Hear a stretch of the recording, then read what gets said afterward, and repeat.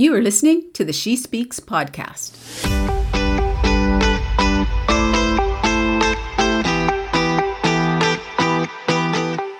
The She Speaks podcast is here to normalize our experiences in life and business by sharing our stories of rising from the proverbial ashes of our real-life trials and tribulations. When we share our experiences, we give others permission to keep putting one foot in front of the other, remember to breathe, and to never, ever leave the power of our promising futures on the table. Tune in weekly for fresh new content that will inspire you to share your story too.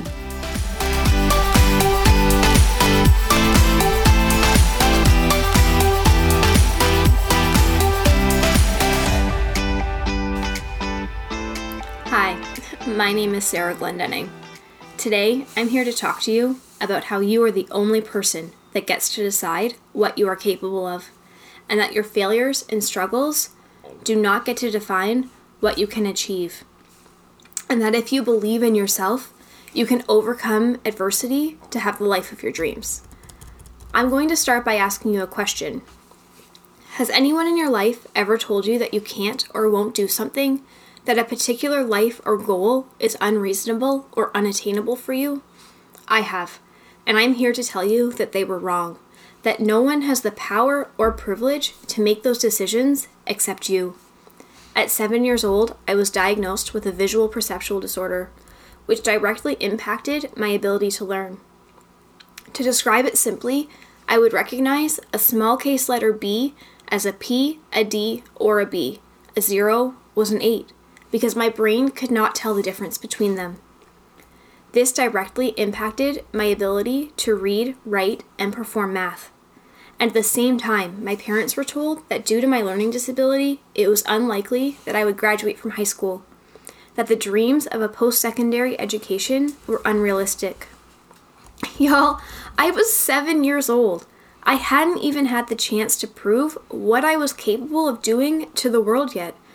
Assumptions were based on the results of children that came before me, and provincial test data that stated I wasn't capable of reaching for more. After this diagnosis, I was placed in a special education program and began receiving extra help at school. My parents enrolled me in a vision improvement program that focused on letter and number recognition. Through this program and repetitive activities, I slowly trained my brain to recognize letters and numbers consistently, which made reading and writing easier. For grade 3, I was placed in a reduced class where the learning plan was focused on the basics, reading, writing, and math. Through that year, I slowly improved, and things became easier, but then there was the shock. On the last day of grade 3, my mom picked me up from school. As I pulled my report card out of the envelope, she pulled it from my hands and simply told me that I would not be going into grade 4 with my friends the next year, that I had not completed all of the grade 3 requirements. Science, history, geography, art, I needed to catch up on them before moving into grade 4.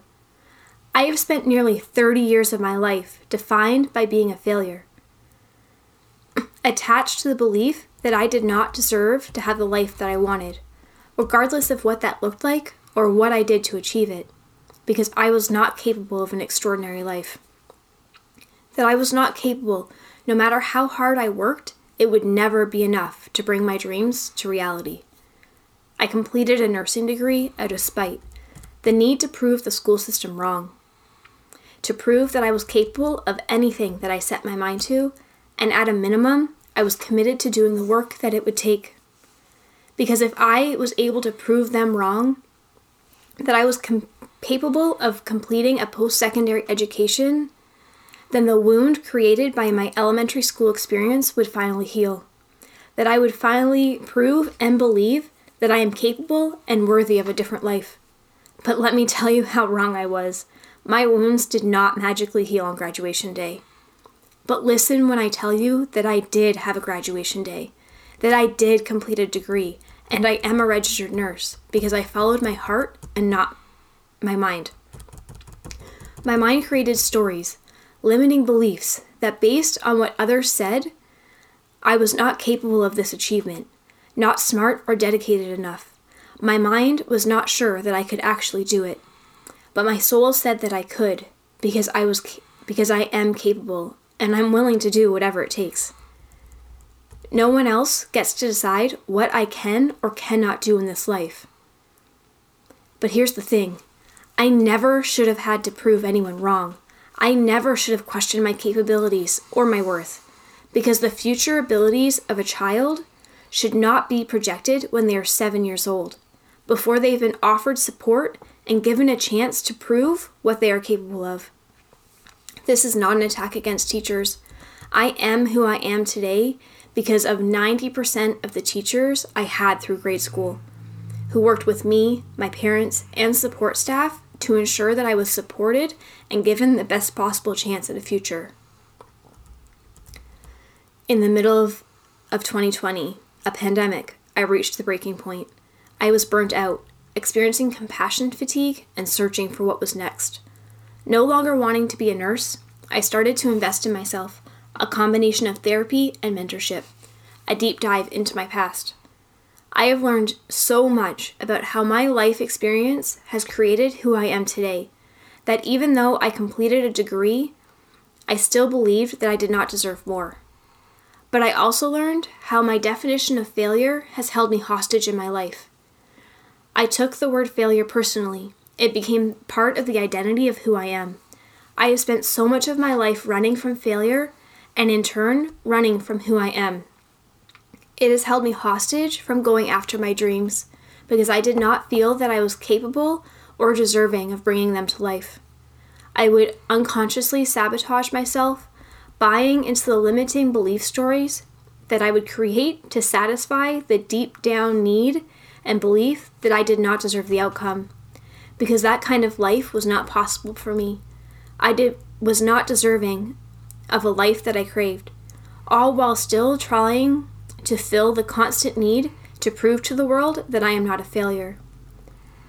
Until I started to work on myself, I never saw how when I was continually fighting the limitations dictated by others and myself, and at the same time constantly trying to prove that I could to both myself and the world, all I felt was that I was not enough.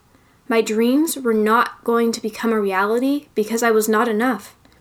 Through this work that I have done, looking into my past, I have learned that actually, I do not need to prove that I can, because I finally believe it.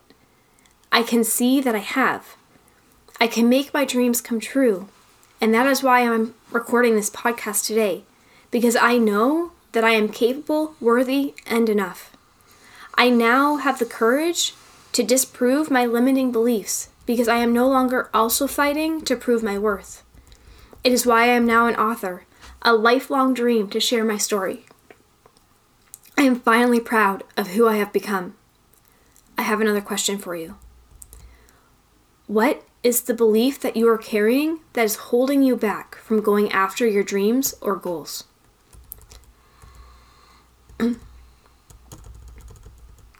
I have learned that failures are just lessons given a negative title, and how I respond to it shapes who I am. I now know that I am not a failure. I saw having to repeat grade 3 negatively because I saw my life going in a specific direction, which at the time was going through grade school with my friends. But failure was the world's way of pointing me in a different direction. If I had not done grade 3 twice, I would not have the life that I have today. It has shaped me, and is a part of who I am. Failure was a force stopped, a way of the world telling you to change or pivot what you're doing. I now see it as a gift, the gift of time. I needed to slow down, to catch up, and I didn't do anything wrong.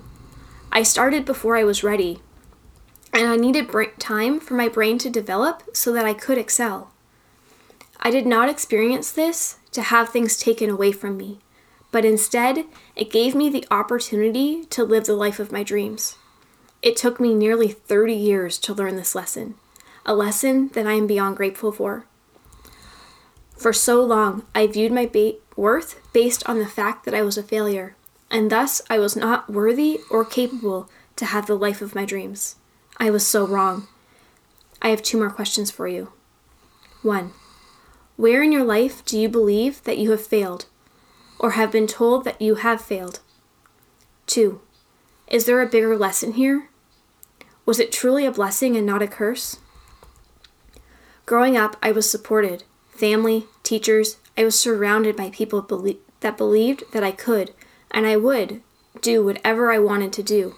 I would make an impact in this life. I was given every opportunity within their means, support that I am thankful for. But I did not believe it. I did not believe them. I did not believe them when they said that I would do more. I believed that no one around me understood what I was going through. And because of this, they were unable to relate, and thus there was no way that what they said was true. Because if they knew what I was experiencing, then they would know how hard it was for me and would understand that I was not capable of doing more. It is crazy how we talk to ourselves, what we convince ourselves to believe and justify playing small. Because playing small is so much easier than taking the risks and showing up fully as ourselves. Because ignoring what my support system said and focusing on how hard everything was, I was able to play small, which meant that I didn't have to put myself out there or risk failing again. Growing up, every time I would begin to feel normal or equal to those around me, something would happen that would ensure I was reminded of how different and incapable I was. I was not willing to fail again because it hurt so damn much, and I needed to protect myself at all costs. And although I went through nursing school, easily one of the hardest things I have done in this life, there are 2 things that motivated me more than fear. 1, the need to make my parents happy and end the constant questioning of what I was going to do in this life. 2, the school system was wrong, and I had to prove that. But outside of school, I continued to play small in my life, afraid to show up as my true self. Happy to settle with contentment, afraid of stepping outside of my comfort zone. Last question. Are you playing small in your life? Why? Are you ready to step into what you can truly do? Through therapy, mentorship, and altering how I view the story of my life, I now see how brave, strong, and capable I am. I believe that I can do so much more if I step out of my fear and into who I am. By seeing my life in this new light, I have accomplished things I never actually imagined doing, but things I always wanted to do. I am an author, and I've now been on 2 podcasts. There is so much more for me in this life, and I am excited to see where it goes. The possibilities are endless. And as this podcast comes to an end, I want you to know that if you have ever been told by someone else that you are not capable, or if you have questioned if you can do something, that you can. No one but you gets to decide what you are capable of or what you will do in this life. Know that if you have failed, it does not have to define or stop you. It is a gift from a higher power pointing you in a different direction. Stop, reassess, and try again. And that your biggest superpower is your belief in yourself. You are your number 1 cheerleader. And that if you do not believe that you can do something, what others think will not propel you forward alone. You have to believe that you can, even just a little. Commit to doing the work and take the first steps. Thank you.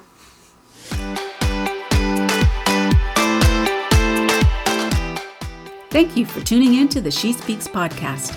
If you like this episode, please be sure to send us a 5-star rating and review on iTunes to help us reach more listeners. For more information on our publishing services, please visit us at www.gcwpublishing.com.